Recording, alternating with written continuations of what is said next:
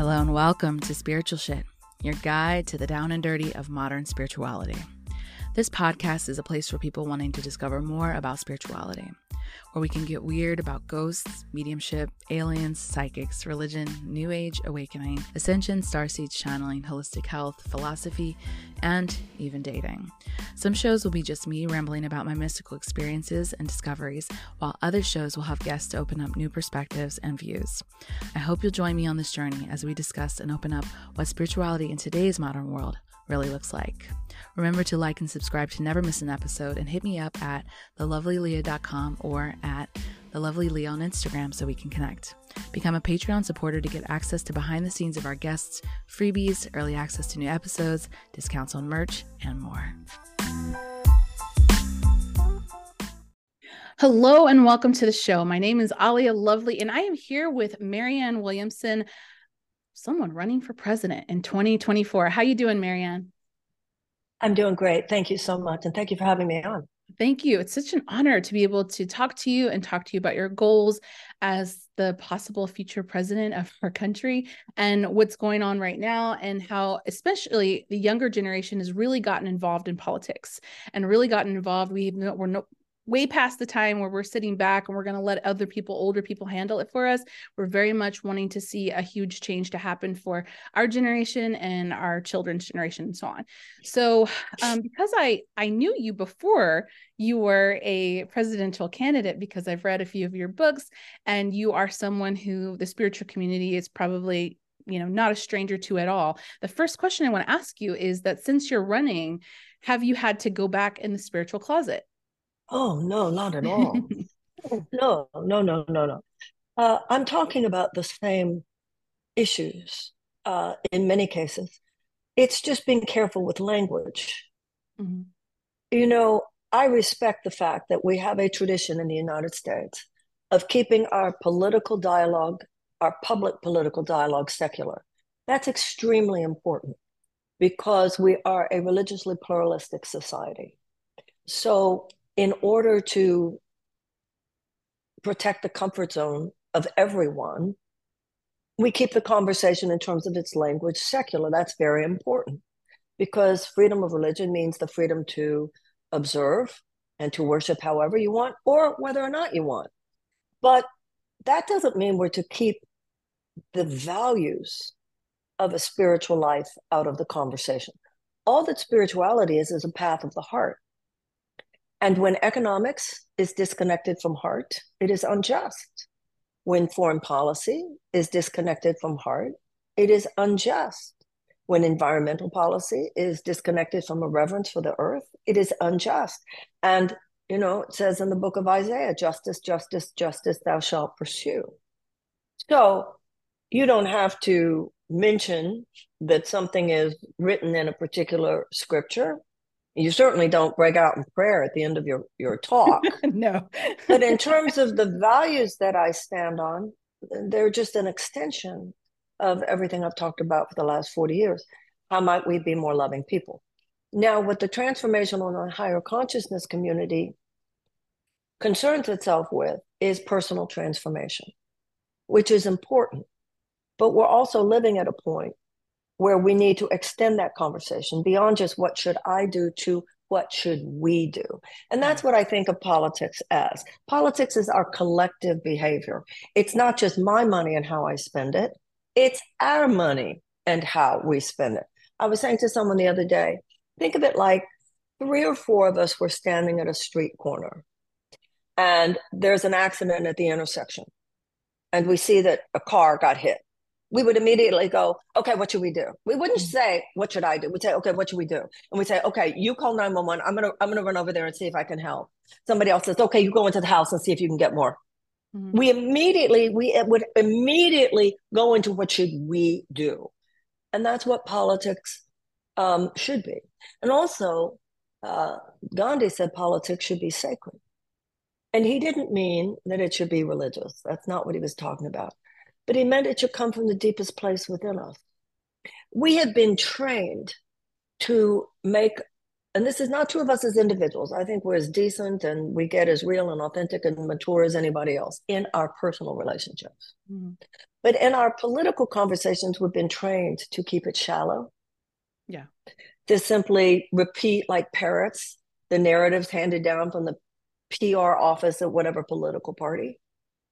And I think what's happening now, the transformation that I think that this campaign is part of, is deepening our understanding, our analysis, our articulation, and obviously, ultimately, our behavior regarding our collective issues as well as our private ones. Mm. And that's, I mean, perfectly said into my next question, because everybody's talking about this great awakening, and they're all talking about how this huge change is coming, this huge energetic shift is happening.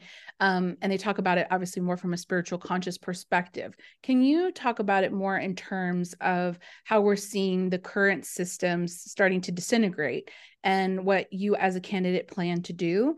As far as like rebuilding a country that we could actually thrive in, and what your opinion might be on what's happening on the energetic level.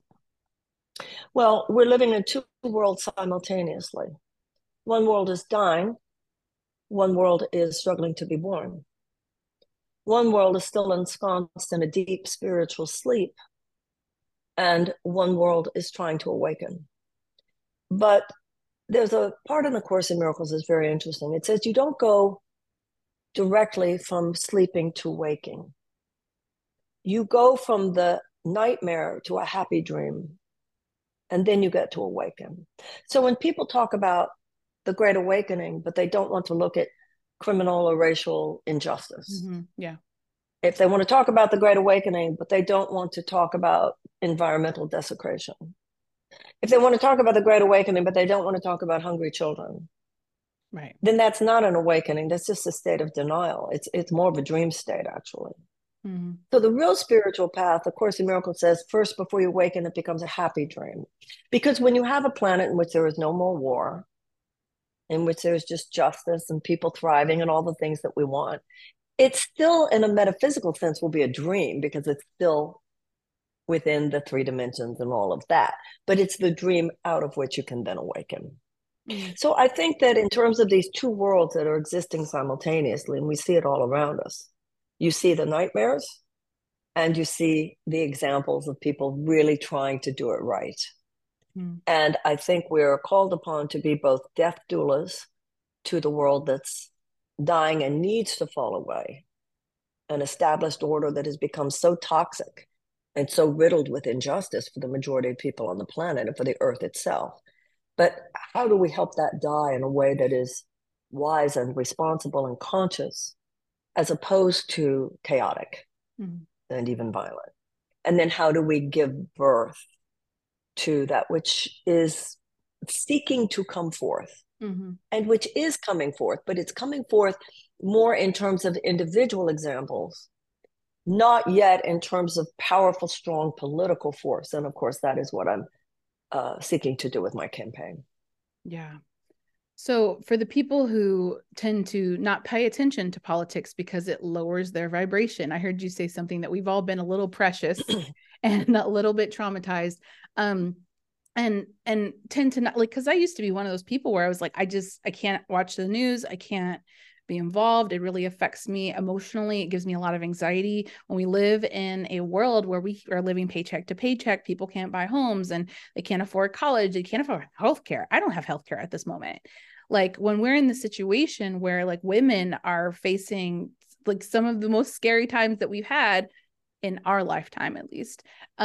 What do you say to those people who choose to say, you know what, that's an low vibration, that's an energetic capacity, I'm just not going to deal with it because that's not going to be the reality I choose? And anybody who experiences those types of depths of devastation must have manifested that. Oh, yeah. Well, nothing could be more low vibration than to use a faux spirituality to justify your own self-centeredness. There is no spiritual or religious path that gives any of us a pass on addressing the suffering of other sentient beings. Now, none of this is to deny or to minimize the conditions that you just spoke to. I speak to them as well. That's why my campaign exists.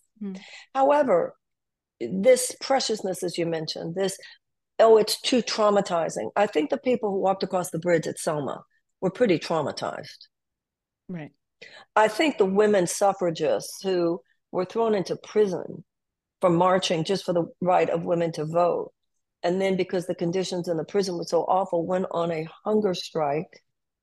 And the response of the prison officials was to force metal contraptions over their necks to force feed them. I think they had some anxiety. Yeah. Can we talk for a minute about the women in Saudi Arabia or the women under the Taliban in Afghanistan? We really have to turn to one another and eschew this trend we've gotten of this, everything is a pain, everything is suffering. We do have to toughen up, buttercups. I know these are tough times, but they're not going to change unless we show up to change them. And it is possible. And even though it is true, everything you were talking about, and it is unjust, and I wouldn't be running for president if it weren't for those things, at the same time, we have an opportunity to change it.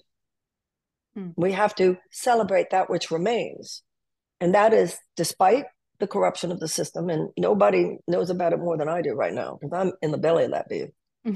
There is still the opportunity, should we join together, should we invest our resources of time, energy, money, and everything else, we can start turning the ship away from the iceberg.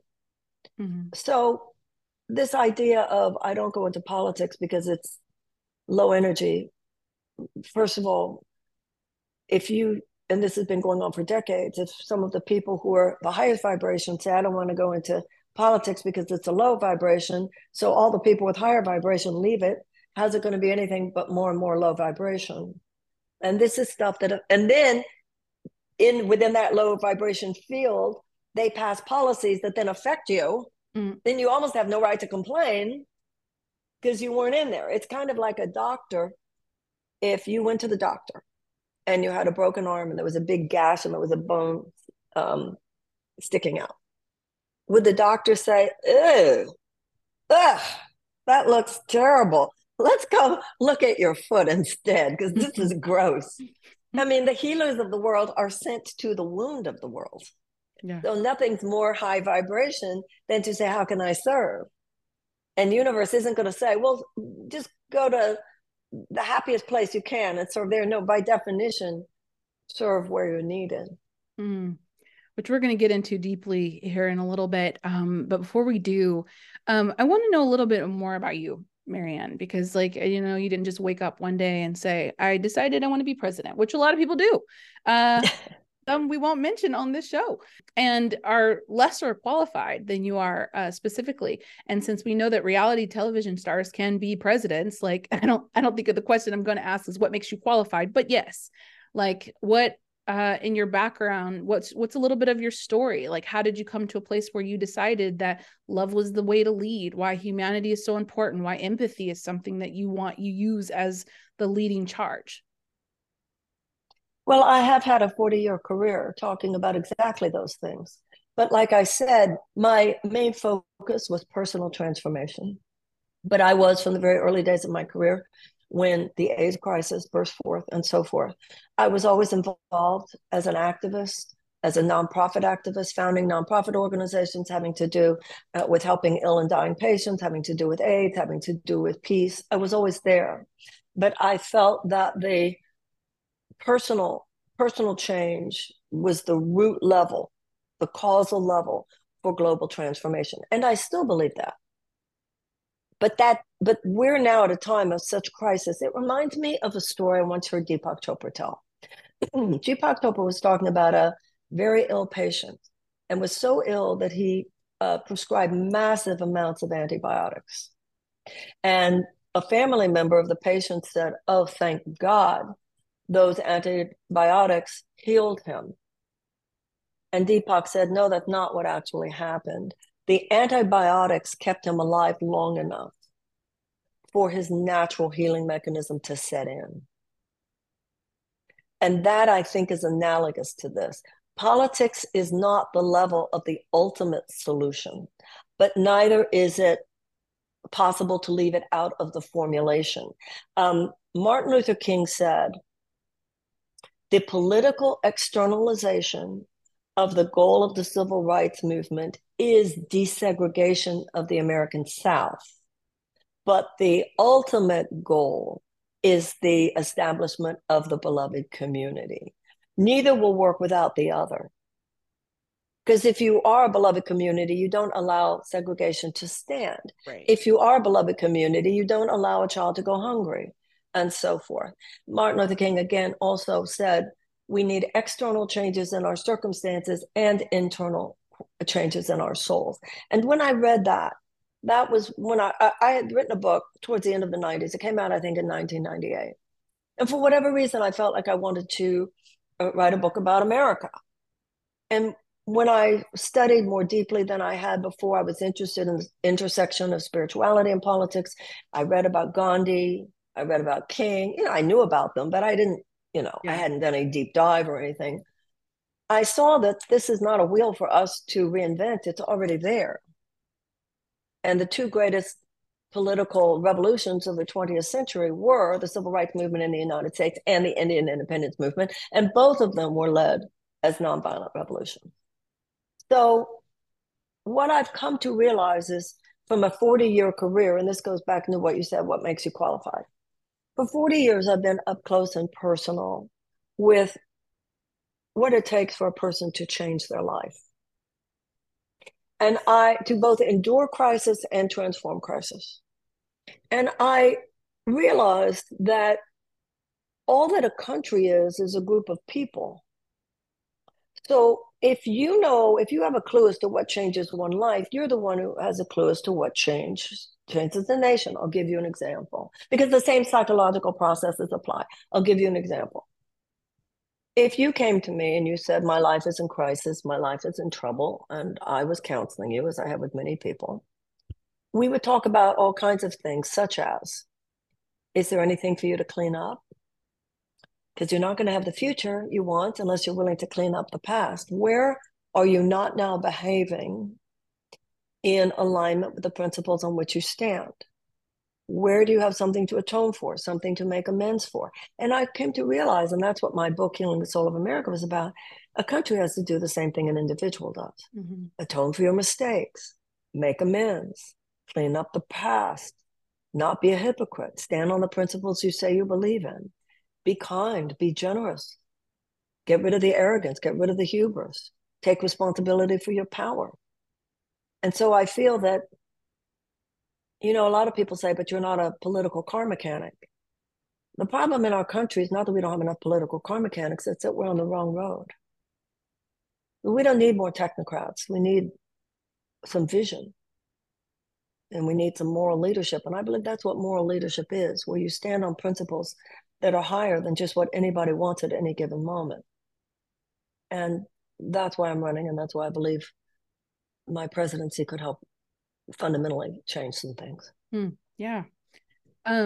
Beautifully said. Thank you for that answer. Thank you. Because as we're going through and we're really paying attention to, for instance, the Israeli and Palestinian conflict that's going on right now. I watched an interview that you did with Omar and Josh. Okay, Omar Badar and Josh. Yes, Josh. I remember their last names. And I found it very insightful and incredibly amazing that you had this discussion between both parties and yourself. And as a U.S. president, and knowing our involvement in our allyship with Israel, and knowing that we fund some $3 billion or so to them every year, what is your first order of president to make a logical decision about what peace looks like for the Israeli community, but as well as the Palestinian community? Well, the $3.8 billion was established by a congressional what's called the Memorandum of Understanding. No president can repeal that. That goes until 2028.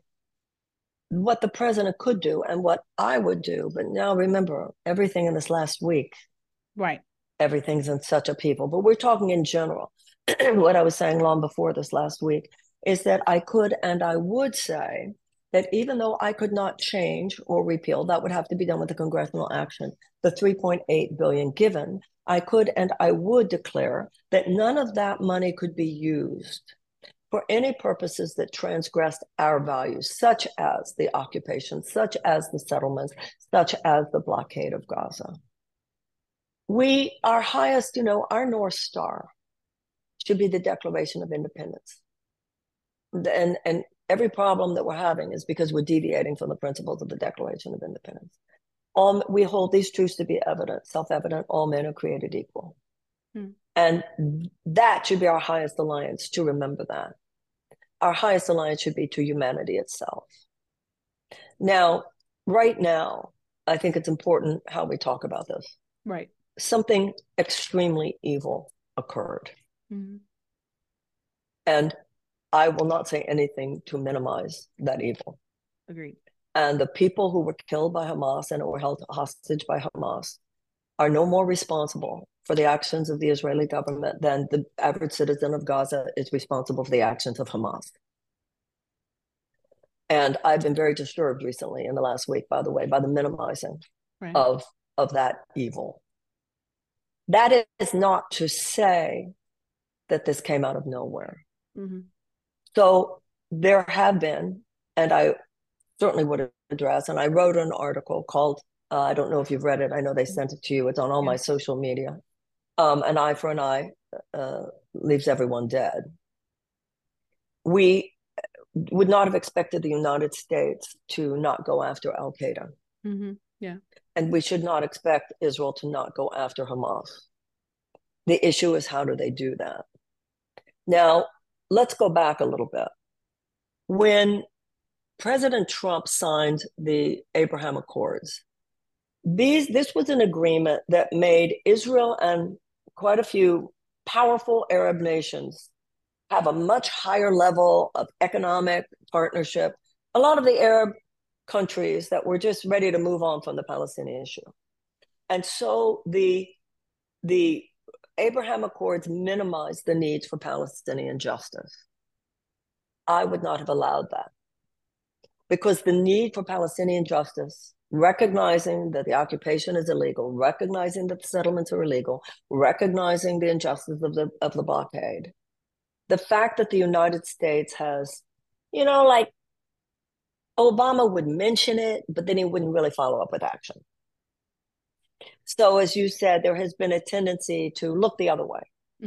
Even when we would say, it's not good. And Biden said to Netanyahu, who is an extremely far-right leader, this is the most far-right government we've had in Israel ever.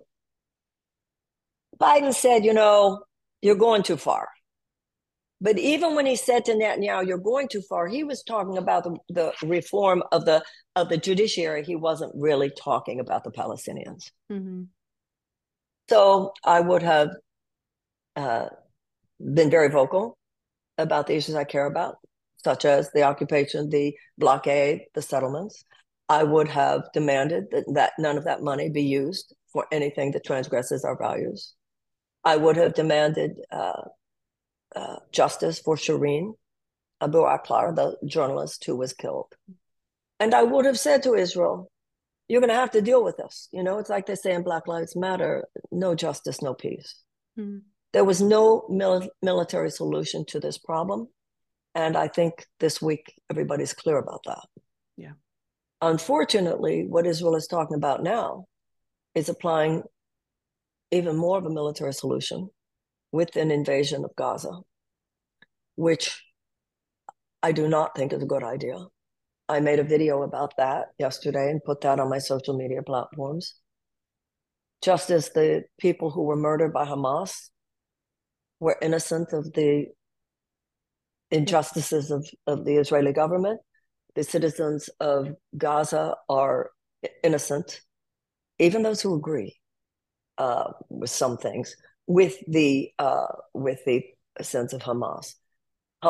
Israel is clearly in a state where it is planning to do whatever it feels it needs to do to crush Hamas.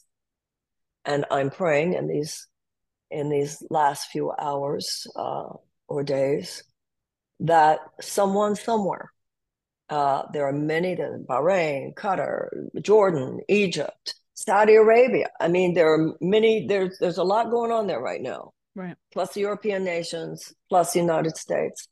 And I pray, and I think all people of goodwill should be praying that some kind of international consortium is created that will offer Israel another way to deal with this problem, because the idea of a full-scale, massive military invasion of Gaza is a perilous,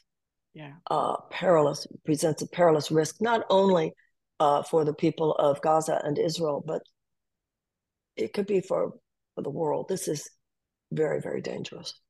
Yeah. It's so nuanced and delicate, and the issues on both sides are so glaringly apparent.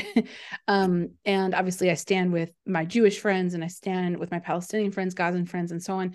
It's but as an American and someone as our government continues to involve itself in others' affairs, we do see a lot of the blind eye when it comes to the apartheid basically that's happening there, and situations that feel like what does the normal citizen do in this case? Like, what? Well, you elect someone, elect somebody who says it different, such as hello me, and don't fall for BS like, oh, but she can't win. Vote for what you believe. The United States does need to be involved. The issue is we need to be involved in a way that's not casting a blind eye to the injustices of the Palestinians. And like I said, if I had been president, things would have been different. And if I'm president now, if I were president today, I would not be supporting this invasion. I would be supporting Israel and dealing with Hamas, don't get me wrong. But I would be very vocal about the fact, as now Lloyd Austin, our Secretary of Defense, I was kind of surprised. He gave an interview to PBS yesterday and said that he does not see why the citizens of Gaza should be invaded. I thought that was very interesting that he did that. And as president, I would agree with him. But, when people say, what does someone do? As a candidate who represents the very values that so many people are saying they believe in, and then they say, what can we do? And I'm like standing here, vote for me, Marianne2024.com. Spend money and volunteer and help make it happen. If you say you want fundamental change, vote for a candidate who represents fundamental change. And what would you say to people who kind of, see anybody who's outside of the two-party system, which you're running as a Democrat, correct? Not as an Yes, I am running as a Democrat. So part of the machine, if you will. They're saying you throw away your vote if you vote for anybody besides the two. Well, I am running as a Democrat. Yes, I know. Yeah, people say you're going to be a spoiler. You can't be a spoiler when you're running as a Democrat in a Democratic primary. So you just remind someone of 8th grade civics. It's just ridiculous. Yeah. So, and if you want ultimately for Biden to be reelected, but you'd like to push him in these directions, vote for someone who in the primary could do that. Already, I have to tell you, I feel somebody over there is clearly watching my videos, because everything I say within 2 days, the president, like the other day, the president said, oh, well, let's remember that the Palestinians are not Hamas. Well, I've just been saying that. And I'm glad, don't get me wrong, that's good. Because if you're moving the needle, then we're moving the needle. Thank you. So I think people have something to think about. Yeah.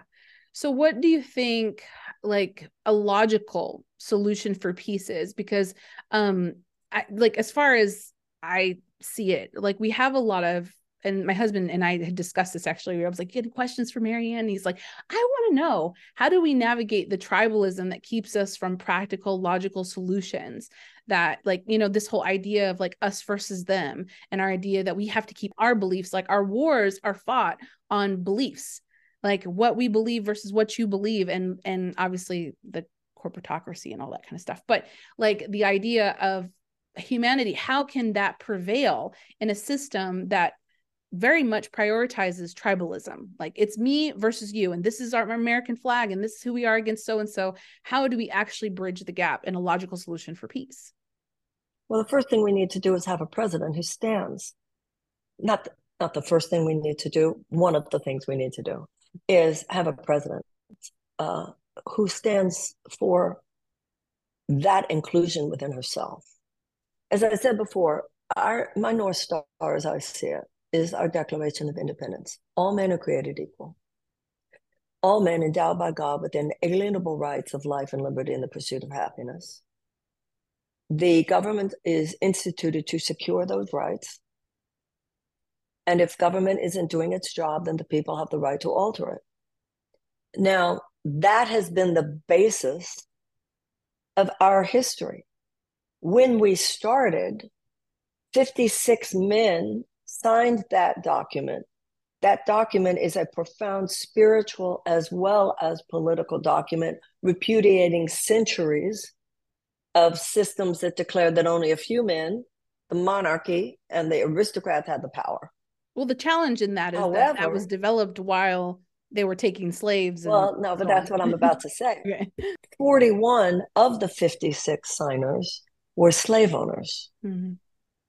So that dichotomy is baked into the cake. That is our DNA.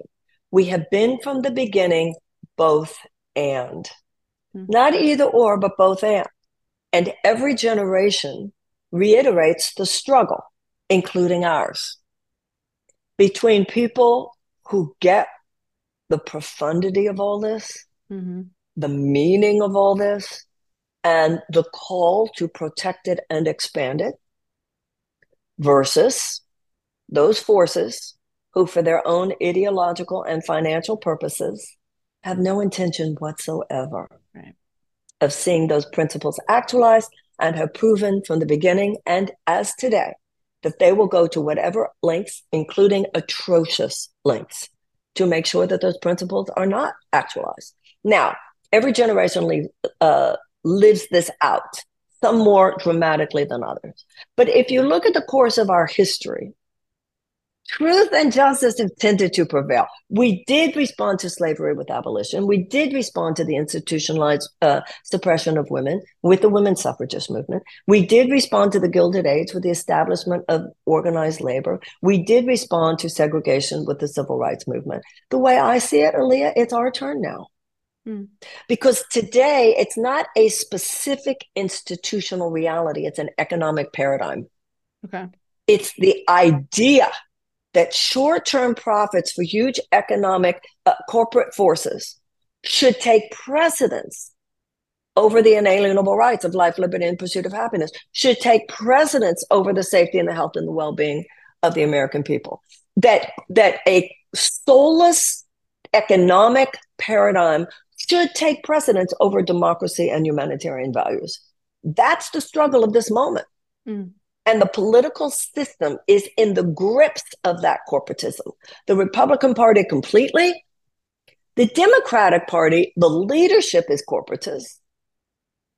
And the progressives seem to, look at what we're doing right now, okay, mm-hmm. with Israel. So I have called for this invasion should not occur. Right. So there are all these big progressives in Congress. Where are they? The most they will allow themselves to do is, we should have a 48-hour pause, or we should send humanitarian aid to Gaza, which of course we should do. Mm-hmm.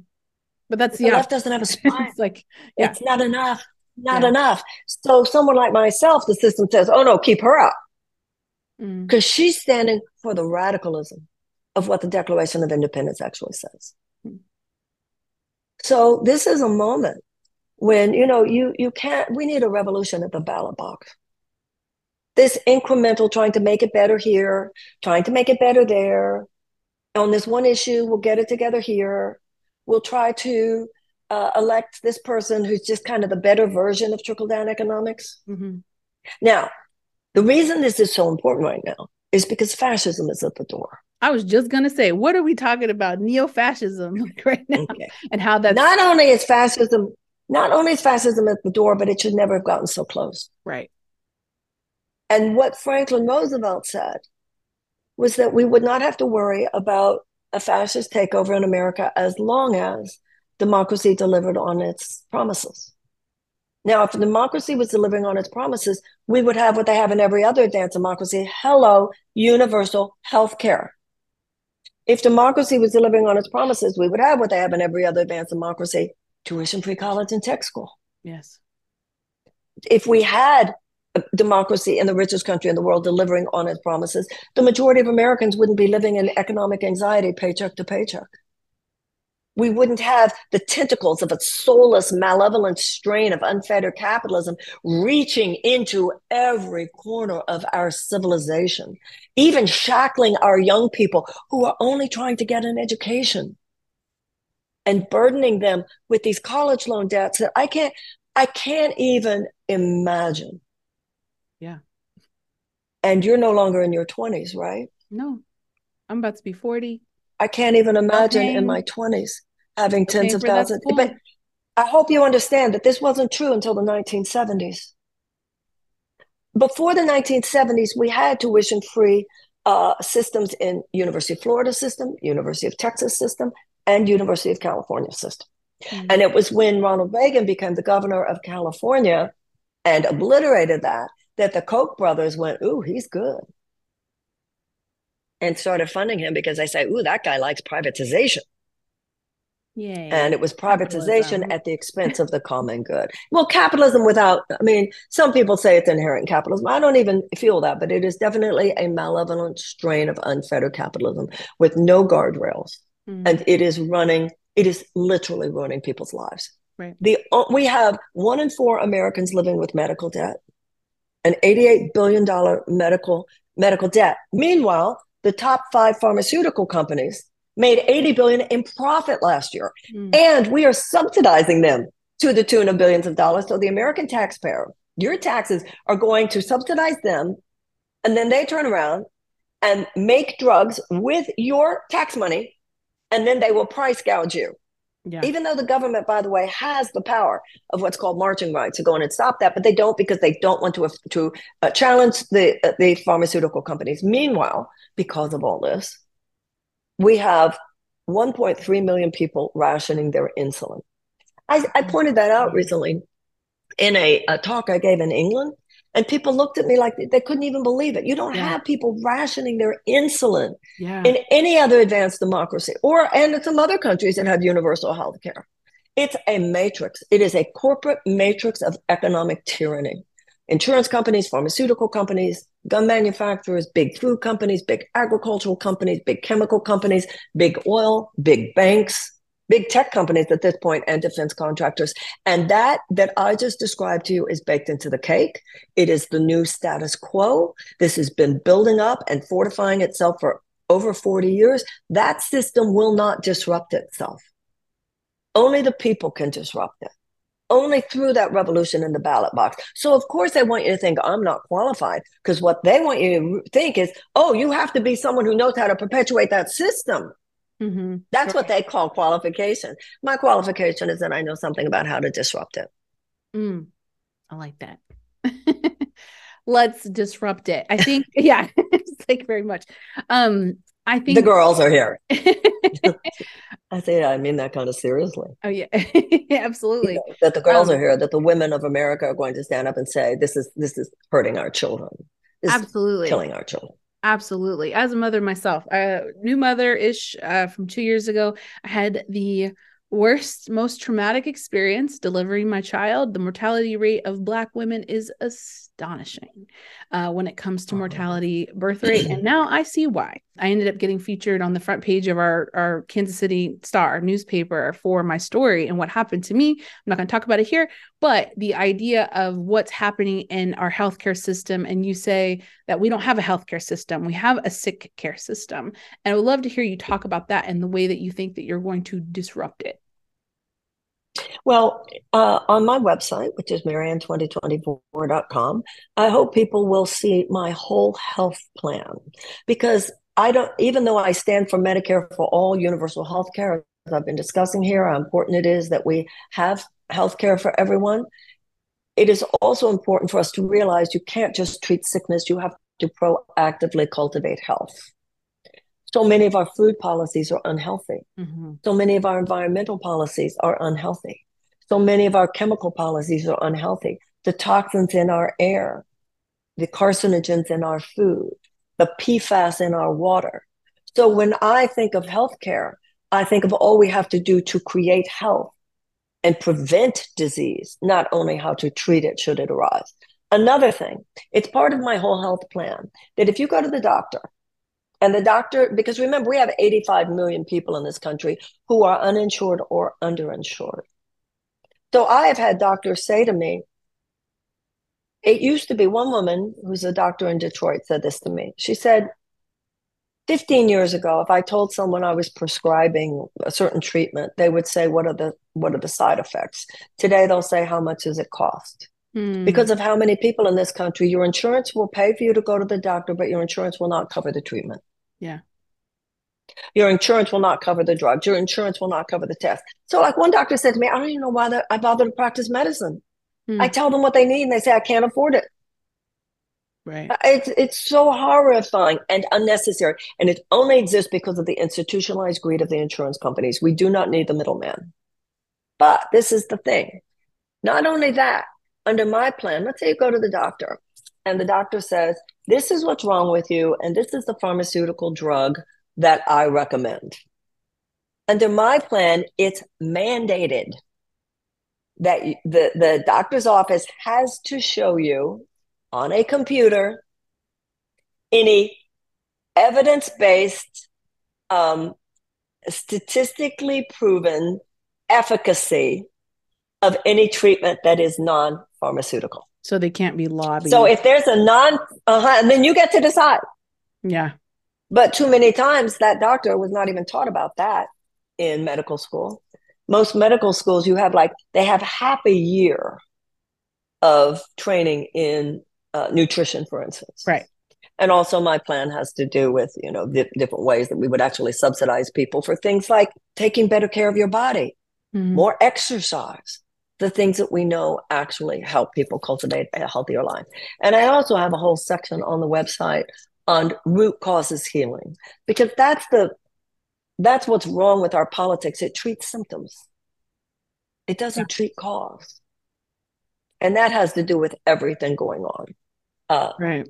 That has to do with everything going on. Right. I'm in the middle of considering a surgery right now for fibroids, and it's we can't afford it. It's literally we're looking at it in the face and going, I need this type of preventative or special care, and I can't afford it.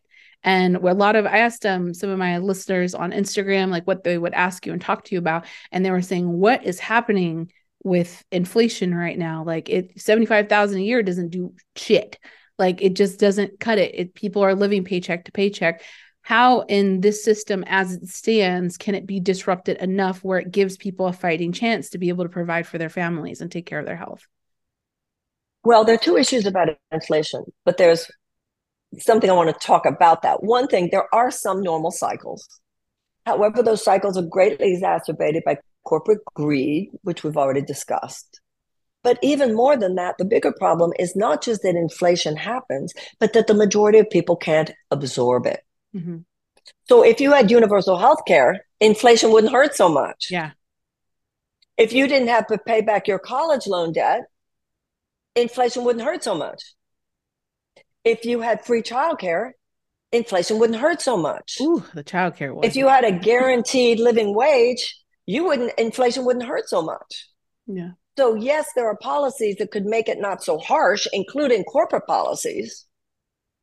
But also it's that people live on the edge. We have policy after policy after policy that makes it easier for those who have capital to get more capital and harder for the average American to even make it. Right. And this is the richest country in the world. And people have been trained to accept that. People have been trained to accept these crumbs. And that's what my candidacy stands for. One party says crumbs, the other says we'll give you cookies. Well, you can't live on cookies either. Every American, should they work hard enough, should have a chance to feast in this country. Mm. Now, making money is a good thing. That's good. The problem isn't that some people can create wealth. The problem is that far too many people never have a chance to. Mm. Far too many people are locked out in jobs that just help them survive. But they can't even foresee a time when they'll be able to thrive. Right. And many of those people are locked out by the time they're 10 years old. Millions of American children who go to schools where they don't even have the resources to teach a child to read. Yeah. And if a child can't learn to read by the age of 10, the chances of high school graduation are drastically decreased and the chances of incarceration are increased. This Meanwhile, is they're so focusing on banning fundamentally books. wrong. Pardon? I said, meanwhile, they're focusing on banning books. Exactly. Because, and that the reason they're doing that is because they are creating this artificial war so that we don't see what's really going on. They want you to think the left is your problem or the right is your problem, but really it's don't look up. Because whether you're on the right or the left, you're being screwed by the same forces. And they're not to your right or to your left, they're above you. Because the forces that are really causing the problems don't care if they give to the Republicans and they give to the Democrats. And it's that corporate matrix and the fact that they're gripped, especially since Citizens United, they hold Washington hostage. And once again, the only thing that will override that, in addition to an active revitalized labor movement, which is happening, is a revolution at the ballot box and electing someone who will actually name these things and say these things and stand for the changes that will effectuate a real solution. I have to ask this. Once you are in office, will you follow through on those promises? Well, let's be very clear here. The American president does not have a magic wand. And we don't want the American president to have a magic wand. The president is one of three co-equal branches, right? So it's not like when I get to office, just elect me and within a month, you're going to have universal health care. Yeah. It's not going to happen that way. But I will have the capacity to appoint people who head our agencies, which have been captured by corporate forces. We will not have people from Big Ag running the agricultural department. We will not have a former board member at Raytheon running the defense department and so forth. We will not have a State Department that does more to monitor arms sales than real diplomacy. I will also have the power to set a national agenda. I will have the power of the executive orders should they be necessary. And I will have the power of the bully pulpit. So I will be as real with you as president as I'm being real with you right now. When it comes to our personal conversations, Americans do get real.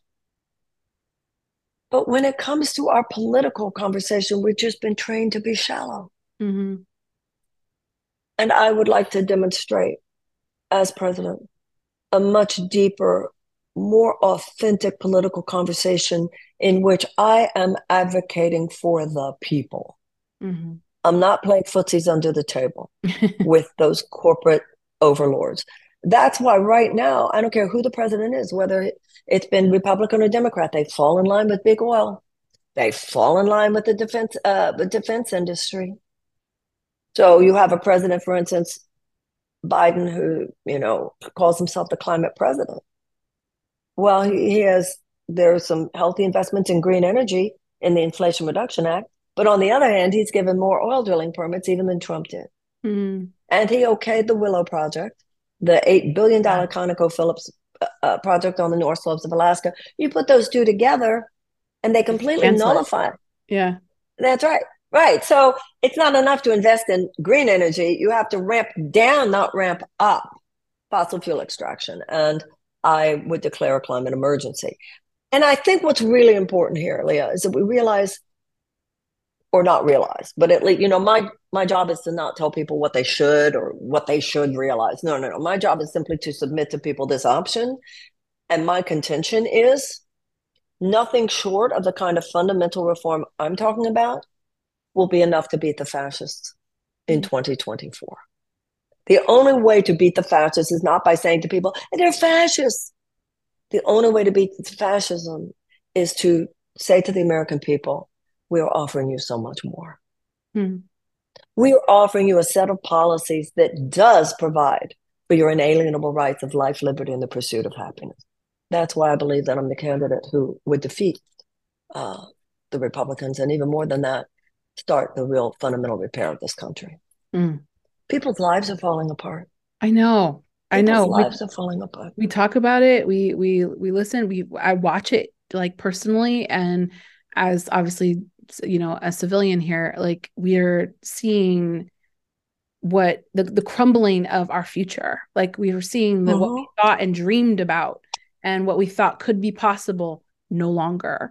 And what we questioned for our children and our children's children, and so on. It becomes really anxiety ridden. Well, it is. And And then that system says, where does the mental health crisis come from? Right. You Exactly. cannot overstate the role of economic anxiety in the fact that people are, how do you live with chronic economic anxiety month after month, year after year? How am I going to raise my kids? How am I ever going to be in a job that I like rather than just something where I have to be to get the benefits? People's lives start falling apart. And that was my next question, is how, essentially, like for those who are struggling, those who are really having a challenge with their mental anxiety, having a challenge with being able to perceive what their future is going to look like. I'm a medium, and every day that I sit down and I do work, I come in contact with someone who's committed suicide. And the amount of clients that I have that are like, yes, this is what happened, to see the mental crisis up close in that way, like it was staggering. It was staggering. I just didn't realize that suicide was so apparent. We're not going to talk about suicide in our last 4 minutes, but it is staggering to see the crisis of our mental health. And what tips do you have for the people and being able to sustain their consciousness vibration, to sustain positivity, to sustain hope, even in a time where it feels like nothing can be done and we just continue to offset and bypass because we can't deal with the reality of what's happening? First of all, I'm sure that the abolitionists had desperate days. And I'm sure the women's suffragists had desperate days, and the early labor organizers and the civil rights movement. But it was their solidarity with one another. We need to remember, hope is born of participation in hopeful solutions. We're so atomized. This, whether you call it late stage capitalism, unfettered capitalism, vulture capitalism, whatever you call it, has put us in not only our silos according to ethnicity and politics, but even our personal cages. We have got to hold hands. We've got to hold hands, be involved. If it's not me, make it whatever candidate you do like. And it can't even if you like me, thank you, but you've also got to get involved in your congressional races. You're going to have to also get involved in your senatorial races. You're also going to have to get involved in your local politics. You're going to have to get involved in the state house, because that's a ground zero for a lot of this right now. So a lot of it has to do with realizing that political activism has simply got to become part of what we think of as a well-lived life. Mm. Now, that's the external. On the internal, it's what the Dalai Lama said. In order to save the world, we must have a plan, which is the political. But in order for any plan to work, we must meditate. Meditate, pray, whatever your practice is, secular, religious, whatever it is, reflection, going within, the inner work. Both and. I always say pray in the morning, kick ass in the afternoon. We're here for it, Marianne. Thank you so much for this interview and the time. Can you please tell everyone once again where they can find you? Thank you. Marianne, Marianne, Marianne2024.com. And thank you so much. Thank you for having me. Thank you. It was an honor. If you like this episode, please send it to someone you love, and we will see you next time.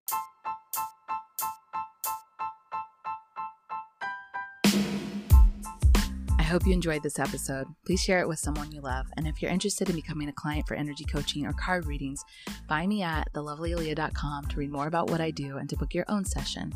And don't forget to add me on The Lovely Aaliyah on Instagram for daily content and inspiration, and hang out with me on Patreon. As always, thank you for listening.